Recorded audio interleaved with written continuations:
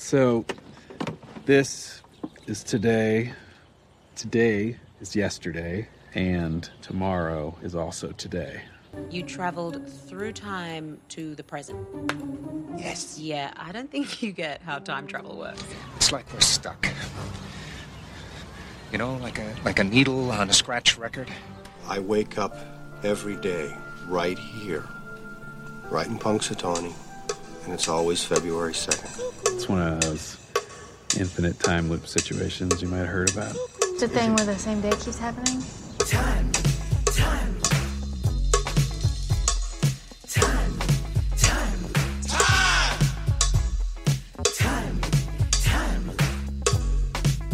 Slow down! What are you, in a damn time loop or something? Well, it's Groundhog Day again, and that must mean that I'm Professor Robert E.G. Black, and I'm here with Father David Mowry, here to discuss Groundhog Day again. Still, isn't it just once a year? For me, it's like every day. If I'm not watching Groundhog Day or talking about Groundhog Day, my blog ended, and then still I'm watching a time loop thing all the time. There are so many just waiting on my watch list still. Well, thank you for having me along for this go around, this Groundhog Day. This movie you'd seen before. Yes. Groundhog Day was one of the earliest movies I can remember watching and understanding that it was trying to say something about the human condition. It wasn't just a piece of entertainment. Right. This was something that was funny. It was a comedy, both in the classic sense that everything ends well, but also in the sense that, Bill Murray's in this movie and he's funny. Yeah. But also that there was a deeper philosophical argument being made. It was one of the things that got me to affirm my interest in philosophy and, eventually my theological studies as a priest, and kind of helps lay the foundation for what I'm doing now by being so involved in the Movies by Minutes community that while not every movie sets out with the same intentionality as Groundhog Day, still all of these movies being made by humans are trying to say things about being human. And that's something I'm very interested in as well. Yeah, and even if the movie doesn't seem to be trying to say it itself, you can usually interpret what some author involved thought about the human condition. Or I know in my blog I always said, like, every movie tells you about gender relations at the time it was made in some way or another. And it tells you about society and what the director, the writer, or both thought of these things. In this case, Harold Ramis was, I don't know how practiced he was at it, but he was a Buddhist. And I know Danny Rubin went into this trying to write a sort of universal story about a young man's journey through life. And then that conflated with a time loop story and created a genre basically out of a story we'd had some versions of before, but this was the first big one. Yeah, because that's one of my notes about this minute is that Phil has not seen Groundhog Day and so therefore does not know how to act when he finds himself in a time loop. Yeah, you don't do these things. I mean, this is only the first resumption of the timeline. Right. So he doesn't know what's happening yet. Yeah, that's the thing. You make a movie about someone from 2022 who is caught in a time loop. They're going to know immediately, oh, I'm in a time loop. I'm in Groundhog Day. Okay. Because it's so seeped into, I can only speak to the Western American European consciousness, but it's so seeped into our Western consciousness that should, God forbid, we ever find ourselves in a time loop, like, oh, okay, it's Groundhog Day. All right, I know what I need to do. I know what the consequences are. I know what I can get away with. If this actually happened to me, I would never trust it enough to do anything horrible, though. Right. I would really want to test the boundaries, but I'd be like, no, if someone was able to reverse time, that means there's a someone. Even though in this movie, I don't think this movie is making that argument. It's more about just how we're like a little powerless against life and aging and everything around us if we don't try to pay attention. Yeah. But you can interpret it other ways, obviously. Yeah. I mean, yeah, that's one of the things I like about Groundhog Day. You can get into these arguments. There seems to be some will that is trying to govern Phil's life because he cannot get out of Punxsutawney for love or money. Exactly. No matter how hard he tries. And so that constraining of space, in addition to the constraining of time, speaks to me of a will, of a someone. Yeah. Listeners can guess who I might be thinking of when I talk about that. Nathan, obviously. Oh, that rascal. Always running his experiments. This was an early experiment of his. And Punxsutawney wasn't that big a deal then. I mean, they get a few thousand people, I think, for Groundhog Day prior to the film coming out. Now they get tens of thousands, I believe. Mm-hmm. Doubles the size of the If town. you think the groundhog-themed trash can lid that we see in minute 22, was that something for the movie, or did Yes. Punxsutawney have that already? I'm pretty sure those were made for the movie, and I mentioned this several episodes ago, but one of them appears in the movie Wes Craven's New Nightmare. Oh, I believe Wes Craven himself may have owned it wow. and bought it as like a memorabilia thing, because I know there's a local family in Woodstock, Illinois that own a lot of stuff that was in this movie, Oh, but some of it got probably auctioned off at some point. I should look into that. That's near my neck of the woods. Yeah. That is interesting to me. There's an art life relationship question there, that the movie had to make Punxsutawney more kitschy to make Phil hate Groundhog Day more.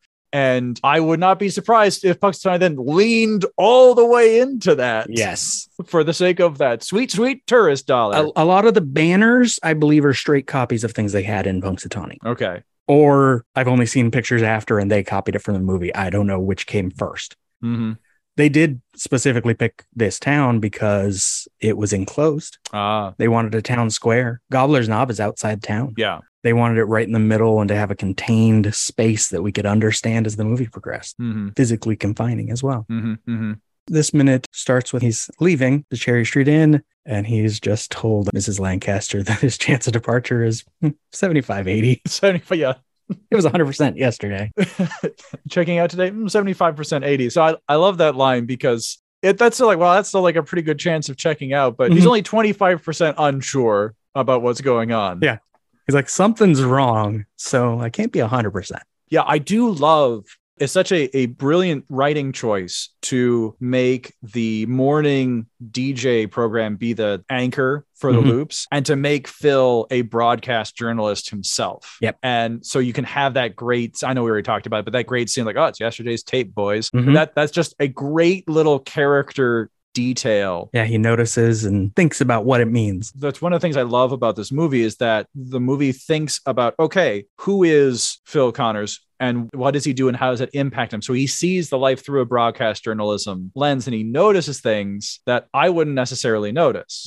Because if I wake up and it's the morning, zoo crew or whatever, it's like, oh, okay, I'm just waking up and I'm groggy, and I wouldn't notice it necessarily the first time through. But having that as an aspect of his character clues the audience in, that who may be suspecting, like, this sounds kind of familiar, but I don't know. It clues the audience in, like, no, something weird is going on. And a lot of that came by chance.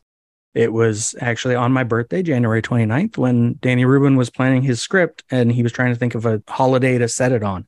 Literally the next one in his calendar was Groundhog Day. And then he's like, I knew that weather people go and do reports from Punxsutawney. I'm like, okay, my main guy's a weatherman. Yeah. And it fit perfectly, because that's a guy whose job is to be able to predict the future. Yeah. And now he can't, at least immediately. Predicts the future really well later. Yeah. Yeah, when a weatherman gives you a 75-80% chance, I'm counting on that. That's pretty good. Yeah. Yeah. But it's not 100. So he's going down. He goes outside, takes a few steps and stops. The woman who stops and talks to him is, of course, Mary, the piano teacher, who we will meet better later in the film. He's like, where is everybody going? And so she gets to be the one that tells him to Gobbler's Knob. It's Groundhog Day. Well, of course, a piano teacher would give him the key to understanding what's going on. All right, I'm sorry. I'll see myself out. We don't go for puns around these parts. Oh, sorry. Oh, no. Well, part of this scene that I love is Phil just beginning to realize something is wrong, but he comes to it so gently that it's almost like... he did throw a guy against the wall. He did. Yeah. So now that he's out in public, he's trying to piece together that what he was told after he grabbed someone by the lapels is actually true. And I can understand, like, if I were in this position, I would understand trying to rationalize this. Maybe Groundhog's Day is a multi-day thing in Punxsutawney, and I never knew that before. Okay, 1, I'm still sleeping, and this, I'm just dreaming it. 2, it's a prank, and everyone's in on it. 3, it's a flashback from when I was 20 and ate magic mushrooms and thought I was Aquaman. 4, it's some kind of reality show about forecasters, bad bed and breakfast and snow. 5, I've had a stroke and lost my memory of the years since last Groundhog Day. Come on, Phil, wake up, get it together. It must be the weather, it must be the stress. just need a rest.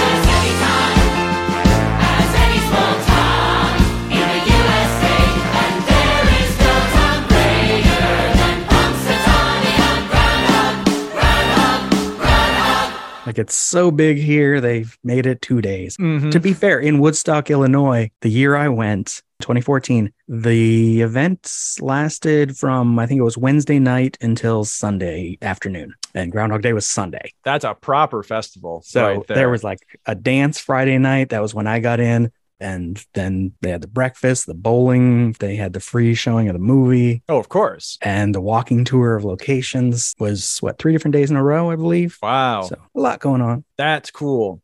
That appeals to my Catholic sensibilities. Within the Catholic Church, we have kind of intentional Groundhog Day kind of loops because for the big celebrations of things like Christmas and Easter, in the church calendar, we observe what are called octaves, 8 days that in our prayers and common worship in the church are supposed to be the same day, liturgically speaking. In terms of the liturgy of the church, you have Christmas on the 25th, and then it's still Christmas on the 26th, and it's still Christmas on the 27th. Huh. And the same thing with Easter. You have Easter Sunday, but then you have Easter Monday and Easter Tuesday. Right. Because in the church's understanding, it's less of a time loop and more of a sense that this event is so significant, we can't contain it to one 24-hour period. We're going to spread it out over these 8 days, because not even 7 days is enough. We're not going to go the full week. We're going to do the fullness of time, 8 days, because 8 in the Bible is a sign of completeness, of going beyond and reaching perfection in God's plan. Right. The other thing that reminds me of,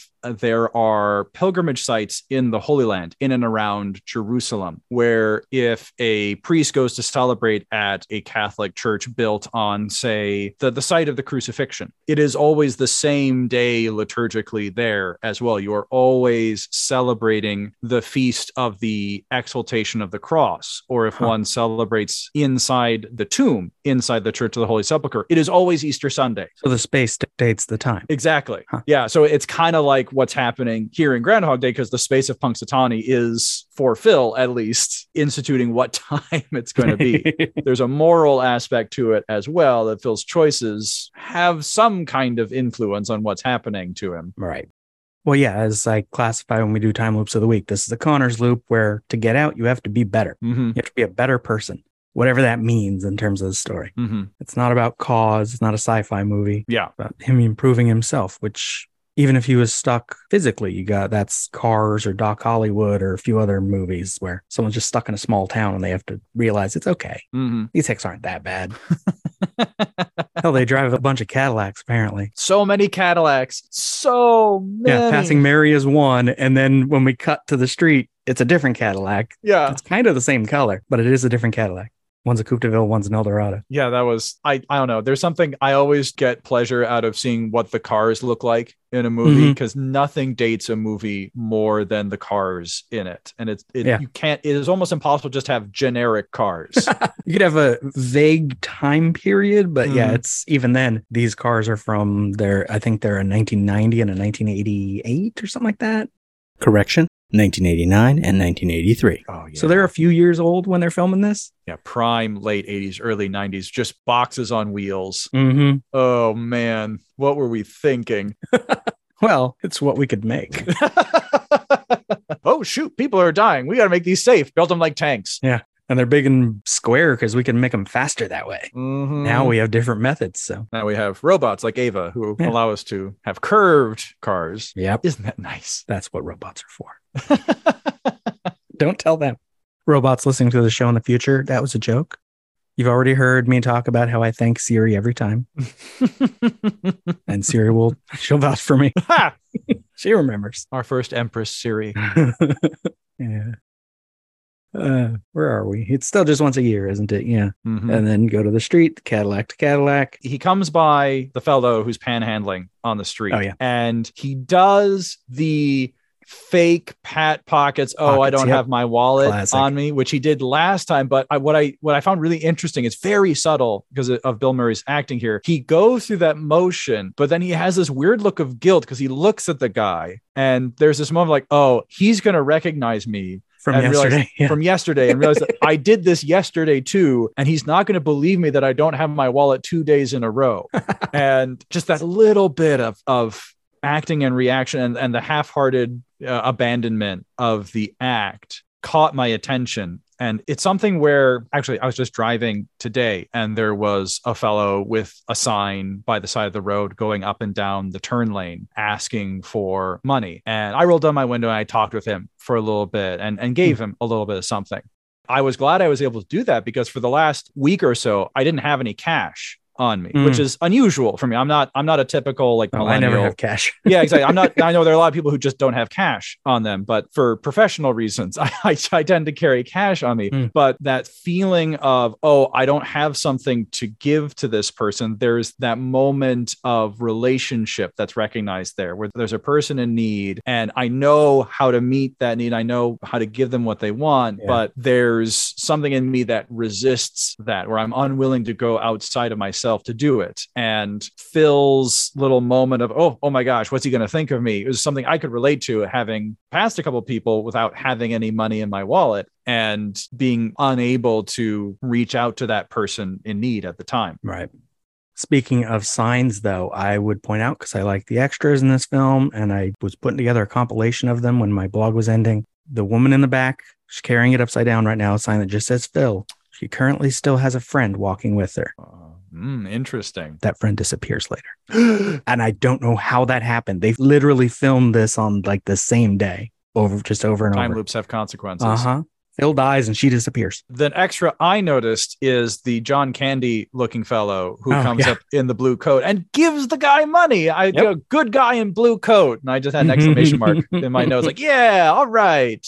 Yeah. And we'll see that guy. I think we see him around Gobbler's Knob. I don't think we ever see him at the diner. No. The script does identify, this is a problem I had with my blog, is I got the versions of the script out of order. And in the final version of the script, we do find out the old man is called Old Jensen, which we do hear that in a deleted scene later. I always called him O'Reilly, which is what a different version of the script calls him at a different point. So I'm like, his name's Jensen O'Reilly. It's fine.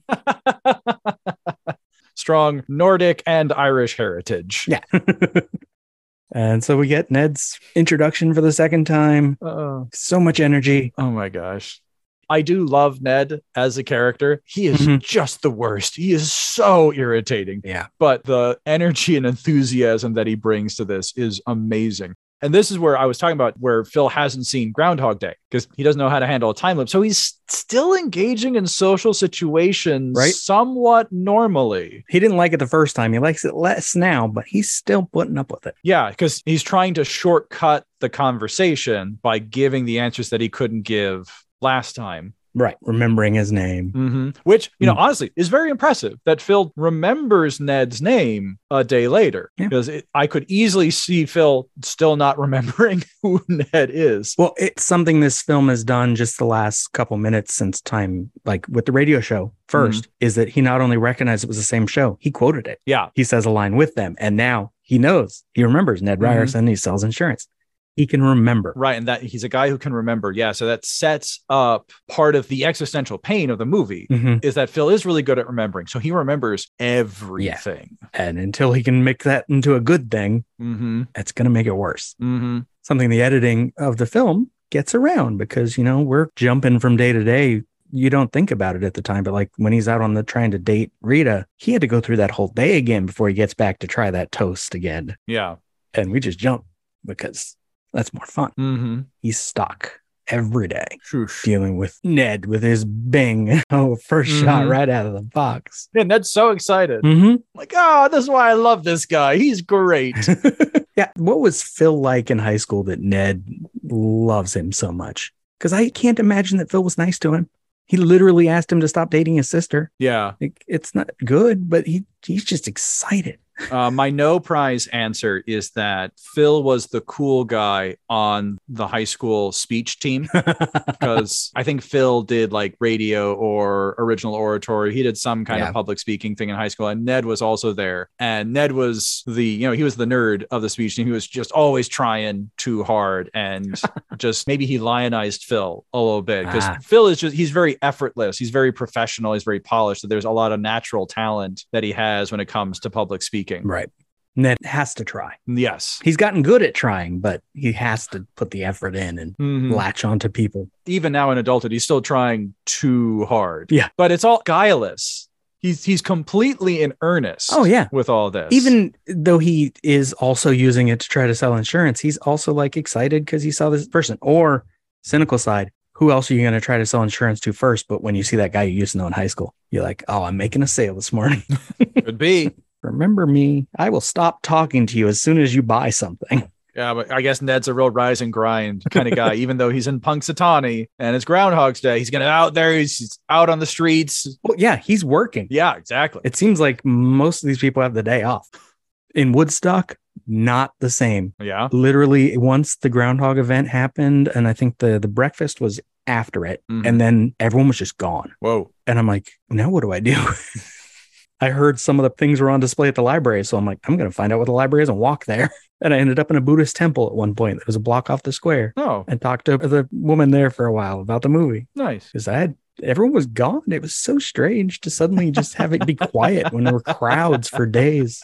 And I came back into the square before 6 the next morning. Wow. Because I'm like, I forgot to get a picture of something. I got to go back. Oh, there you go. Before I drive to the airport. I imagine you had the place to yourself. Yes. I mean, the Starbucks was open. Well, of course. So I went and got a coffee, and then I went outside. It was -3 degrees, but I needed a picture of where he steps in front of the truck. It sure sounds like February in Illinois. Mm-hmm. Yeah. Very cold. At least Phil is dressed for it. And I love Phil's outfit. Just a little bit of the collar and tie showing through underneath the scarf, which is still, even though he's not sure what's going on, he's put himself together very well. Oh, yeah.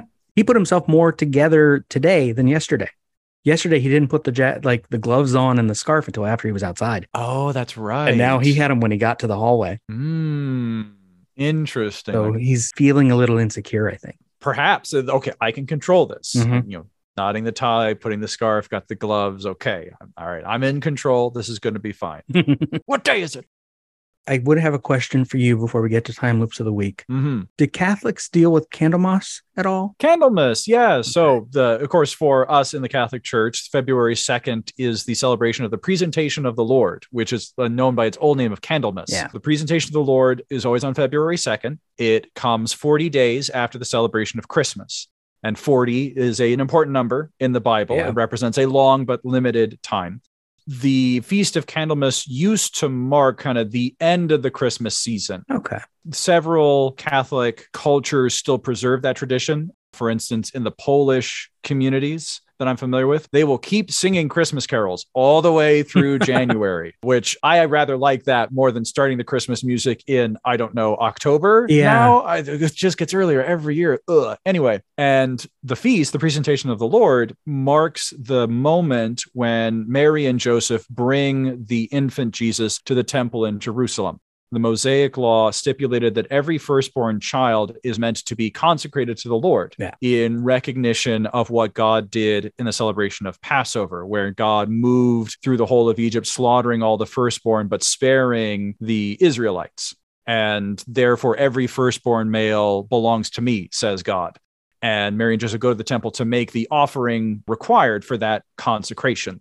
And that moment in the temple is the first sign of what the mission of Jesus is going to be. Okay. As if the angels and shepherds and magi weren't enough. But anyway, we needed one more. And that's when two prophet figures, Simeon and Anna, come forward. And from inside the Jewish perspective, because the angels, the shepherds, and the magi all kind of stand outside of the Jewish world to a certain extent, Anna and Simeon represent the expectation of Israel for the Messiah. And Simeon takes the child into his arms and says the Nunc Dimittis, a prayer that the church says every night as part of her Liturgy of the Hours. Now, Lord, let your servant go in peace. Your word has been fulfilled. My own eyes have seen the salvation which you have prepared in the sight of every people, a light to reveal you to the nations and the glory of your people Israel. And that glory that Jesus is presents the fulfillment of what Israel was meant to be as a light to the nations. That Israel was supposed to be this people specially set apart by God who lived by laws unlike the rest of the surrounding nations. And the rest of the nations were supposed to take their cue from Israel. And you can hear this in some of the old prophets as the Israelites are coming out of exile. And the prophets are saying, this is a good thing. This is a chance for us to make known to the nations the glory of God. Yeah. Anna says something similar, that fulfillment of Israel's desire. So the presentation of the Lord on February 2nd is this liminal feast. It is the ending of that hidden time, that time of expectation. And it's the beginning of a public revelation, the beginning of God making himself known in a new way in and through Jesus. And so I don't know if that really has anything to do with Groundhog Day, but there are similarities there for those who want to see it. I don't know about religiously. I mean, yeah, you could interpret that as this. Is this a time loop as a new way that God is testing whatever? Mm-hmm. I know in terms of like pagan tradition, the distance then between Christmas, which would have at one point been the winter solstice, right, and 40 days later is the middle of winter, where you do get a difference where the winter is either clearer or getting colder. Mm-hmm. And that affects then hibernating animals like groundhogs, right, who come out to mate or not, or just get held by a man in a top hat. Right.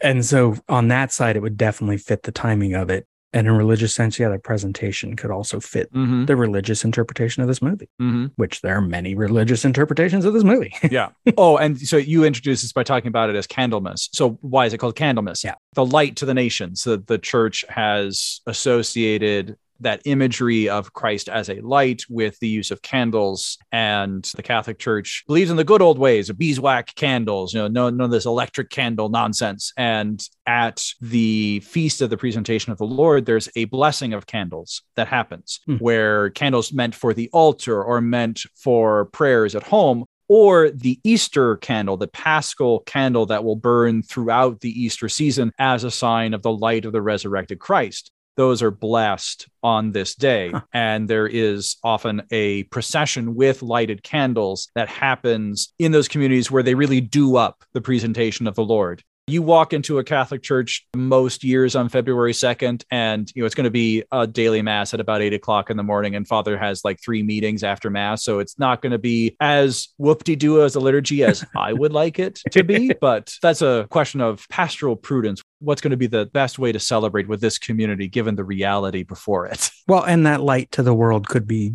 something you could take from this film. Is if we see the film as having a message for the rest of us, it is some sort of light, not as a Catholic sense, but in a more flippant, perhaps blasphemic sense. Phil is that light for the rest of us. Well, I mean, to a certain extent, yeah, there's a flippant way to read that. But like I said, when we were talking about Ex Machina, what does it mean to be human? To love, right, and to give oneself away in love. And that's what Phil learns to do. Yeah, to care about the people. Exactly. Now, cynicism is a very powerful drug, so it's possible to read the ending of the movie in a cynical way, but I don't think that's the best way to understand. I don't think the story. film wants us to read it cynically. Right. I think by the end of the movie, Phil actually has changed as a person, and he is better for having invested himself and given himself away to the people in Punxsutawney. And that, again, speaks to that question of how does one find light? It's through a consuming. That's why the candle is a symbol of Christ, that the light is generated through the consuming of the wax, through the burning of something. And it only gives because there is something that is given away. An unlit candle sheds no light. And so a candle that is perfectly preserved and is unmelted is never going to light up a room. Yes. I like that. And also, it isn't entirely flippant in a way because, and I'll use this as my transition to Time Loop of the Week, movies don't have to be, you can be religious and still enjoy a movie. Yes, I agree. There's stories. Stories are there to give. Yeah, you are a great example of that. Even if the movie is partly or potentially about religious things, there is room to appreciate the story that it's trying to tell. And this is trying to tell a story about someone who has to be better and care about people around him, which is a good thing. And he doesn't change so much that he's like unrecognizable. He's still sarcastic. He's still making fun of people, but he's not doing it meanly. Yeah. And so it's changed. And he's there with them. He's not outside the group. He's now in the group. Yes. Yeah, exactly. I tell my students, I'm like, if I'm being sarcastic with you, it means I like you. Because I will try to control that as the semester starts. And then I'll start being myself. But speaking of movies, then. Most of life is just junk, right? It's filler. And then there's these moments when all the randomness turns into something perfect. It's like life's dropping all the bullshit just for a second to show us how amazing it could be all the time if it wanted to. I don't know. I think maybe we're supposed to become like better people. Though I honestly don't even know how that could be possible. Ever think about it? We must miss so many of them. All those tiny perfect things are just poof, gone, lost forever. But not today. That is a disturbingly inspirational idea, Mark. It's a perfect day. We couldn't have planned a day like this. Well, you can. It just takes an awful lot of work. Time. The last revision is what counts, apparently. What if we found them all the perfect things, in this one town, in this one day? We could collect them. My time loop of the week is not strictly speaking a time loop, though it does repeat, is 1950 Jean Cocteau version of the story of Orpheus. Young man, although he's not that young, he's played by like a guy who's like 40 and looks like he's 60. A weird choice for this actor who has to go into the underworld to rescue the woman he loves and fails because doubt comes in. On Annihilation Minute, I quoted Hadestown, the musical, about this a lot. They have a whole song called Doubt Comes In. Doubt comes in and strips the paint. Doubt comes in and turns the wine. Doubt comes in and leaves a trace of vinegar and turpentine. Where are you? Where are you now? Doubt comes in and kills the lights. Doubt comes in and chills the air. Doubt comes in and all falls silent. It's as though you aren't there. Where are you?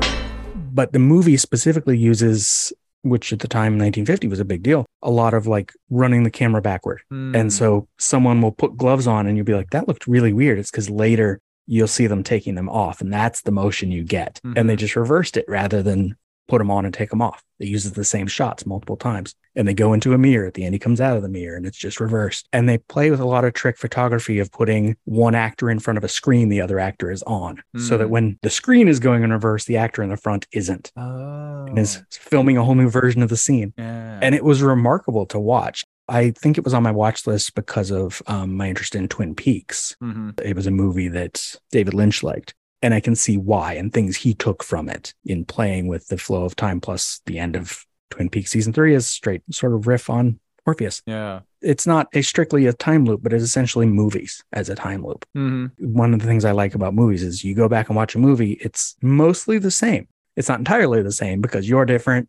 Your impression of it is different. Yeah. Like Ex Machina coming back a second time to watch it, you're going to see different things. Watching Groundhog Day hundreds of times, I see different things. And I still see new things now, which is amazing to me. It's the reason that this project of Movies by Minutes is possible. Yeah. You're able to spend a minute looking at those movies and find something to talk about. Even Pete and Alex from Star Wars Minute have floated the idea that maybe after they finish their coverage of Rise of Skywalker, they're going to go back and cover Star Wars again? From 1977 again. Yeah. And that's going to be a totally different season from them from the first time they did it, because they're going to come to it in a new way. Now, I had a question about the Orpheus movie. So with all this cinematography happening where the shots are played in reverse, was that done to create a surreal effect while Orpheus is in the underworld? It is more to create a surreal effect when he comes out. Oh, Is it what we see the first time is footage that is reversed, like he puts gloves on and it looks wrong. It's because at the end of the movie, when he is sent back out on his own, the gloves come off And that's the natural motion, is him going back to the regular world. Okay. And so the weird things are beforehand, because he, in the way they present Orpheus is, and it's part of the story, is that he is so distracted by his own songwriting and his own poetry and everything else that he doesn't notice when the woman gets taken away. Oh, wow. And in this version, he's literally more obsessed with the figure of Death, who is a different woman. But they can't be together because she's Death. And he wants this other woman once he remembers she's there. But when he's sent back out, everything is normal. The shots are reversed, but that's because they were backward the first time. Okay. And so it makes for a weird effect where suddenly everything's normal at the worst point in his story. Mm-hmm. It was fun to watch. No, I'll put that on my list. I try to get through my watch list sometimes. And they're just like, I'm just going to pick whichever one's farthest down and go, because there's too many. Yeah. Well, my time loop of the week is not a movie. Okay. Because you were kind enough to provide me with that list of things already discussed in the show. And you had discussed all the time loops that I'm familiar with from movies already. I don't have as broad a base as you do to work from. But the time loop I do want to talk about is from a podcast that I've been listening to these last couple of weeks. Now, listeners, you have to understand, I am an enormous nerd. And yes, in high school, I did play Dungeons and Dragons. And I still have an interest in that role-playing game, interactive storytelling kind of format. So this is a podcast done by the McElroy brothers called The Adventure Zone, which is hilarious. Oh, yeah, they did a time loop arc. Yeah, so there was a whole time loop arc called The 11th Hour. And what's interesting from a fiction perspective is the nature of how this is set up, because it's set up as an interactive time loop, because it's not a story being told. So it presents itself more as puzzle than as story. However, what was interestingly done, the fellow running the game who had set up this whole scenario, he found a way to present the players with consequences for going through the time loop. Yes. Because like with Phil in Groundhog Day, there are really no consequences for him going through the time loop. He doesn't have any reason to think time won't advance normally the next time. But in the fiction of the movie and the way the narrative is set up, we get used to the idea along with Phil that, okay, there are no consequences. Everything resets the next day. And it's very easy to buy into that, especially in a game. And you can adopt a kind of video game mentality to where like, oh, it doesn't matter what I do. And if I mess up, I'll just go back to the start of the level and redo it. But in this setup, the story included a character who was at the center of why time was looping back on itself. And every time there was this time loop, this character became more and more debilitated. Right. And it became clear to the players that, oh, we can't keep doing this over and over again. So there was a way to include consequences even as time was resetting. And the last thing about this loop that I really enjoyed at the end of the story, of course, it's a Dungeons and Dragons podcast. It's a fantasy setting. So there's magic involved. And the source of this time loop comes from a magic chalice. And the chalice itself presents our heroes, our main characters, with the ability to undo past mistakes, to use this time-changing power to undo something from their own past. And interestingly, given everything that happened up to that point with this character who was debilitated by the time loops, this idea of things having consequences and having to live with those consequences has been introduced. And so all those players made the decision that their characters wouldn't take that offer. Right. And even though their characters are dunderheads and are played for laughs like 80% of the time, here was a moment in the fiction where these characters made a choice to abide by the consequences of their choices. And I found it to be a really touching way of using time loops. And the last thing I'll say about it, the way the kind of spell is broken, there's a whole town that's caught in this loop, and the spell has to work itself out so that everyone has to catch up with the rest of time outside of the town. So it's unlike Brigadoon, which shows up every once in a while. They're all in the town. It's as if Brigadoon was going to suddenly catch up with the rest of the world. And there's this celebration, this party that the town has for the main heroes, that they were able to save them from this time loop. And it's a party 7 years in the making, as this town on the inside of this time bubble waits to catch up with the outside world. So there's this sense of kind of belonging to a place like Phil has with Punxsutawney. Now there's an investment in the place that happens because of this play with time.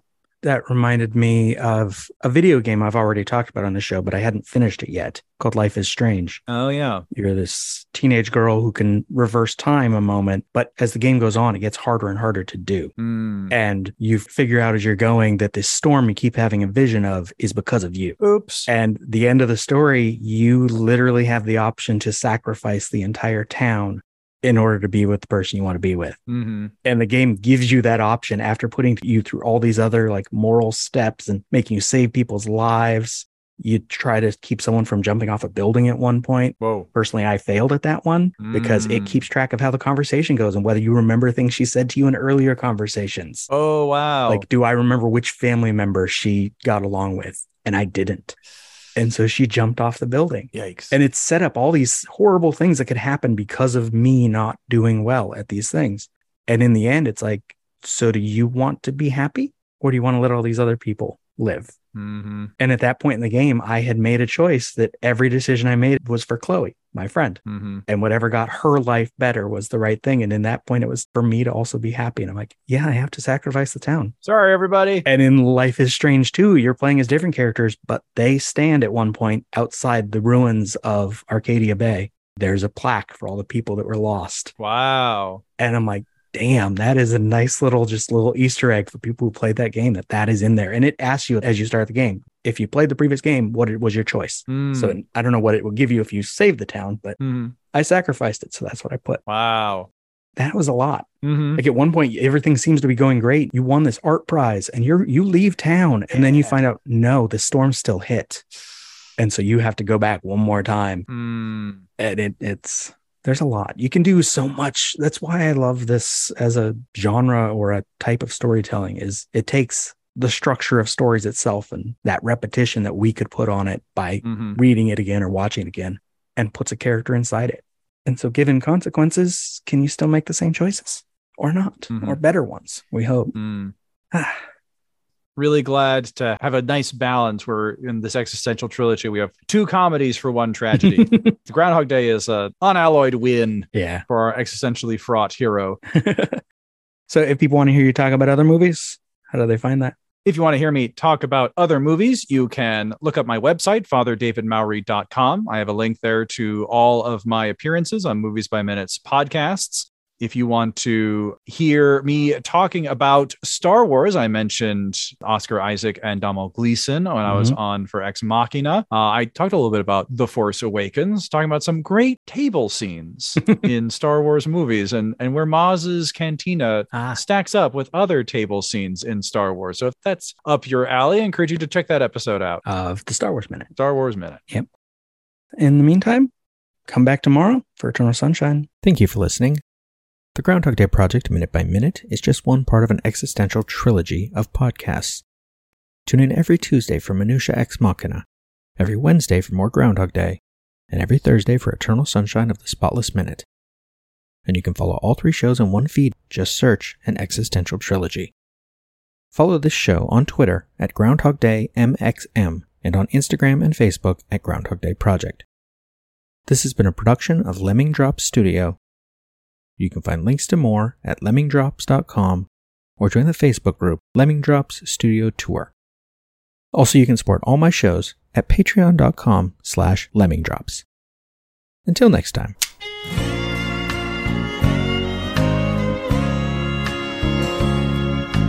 First, I played the game by the rules from 1 to 10. Then you took me round again.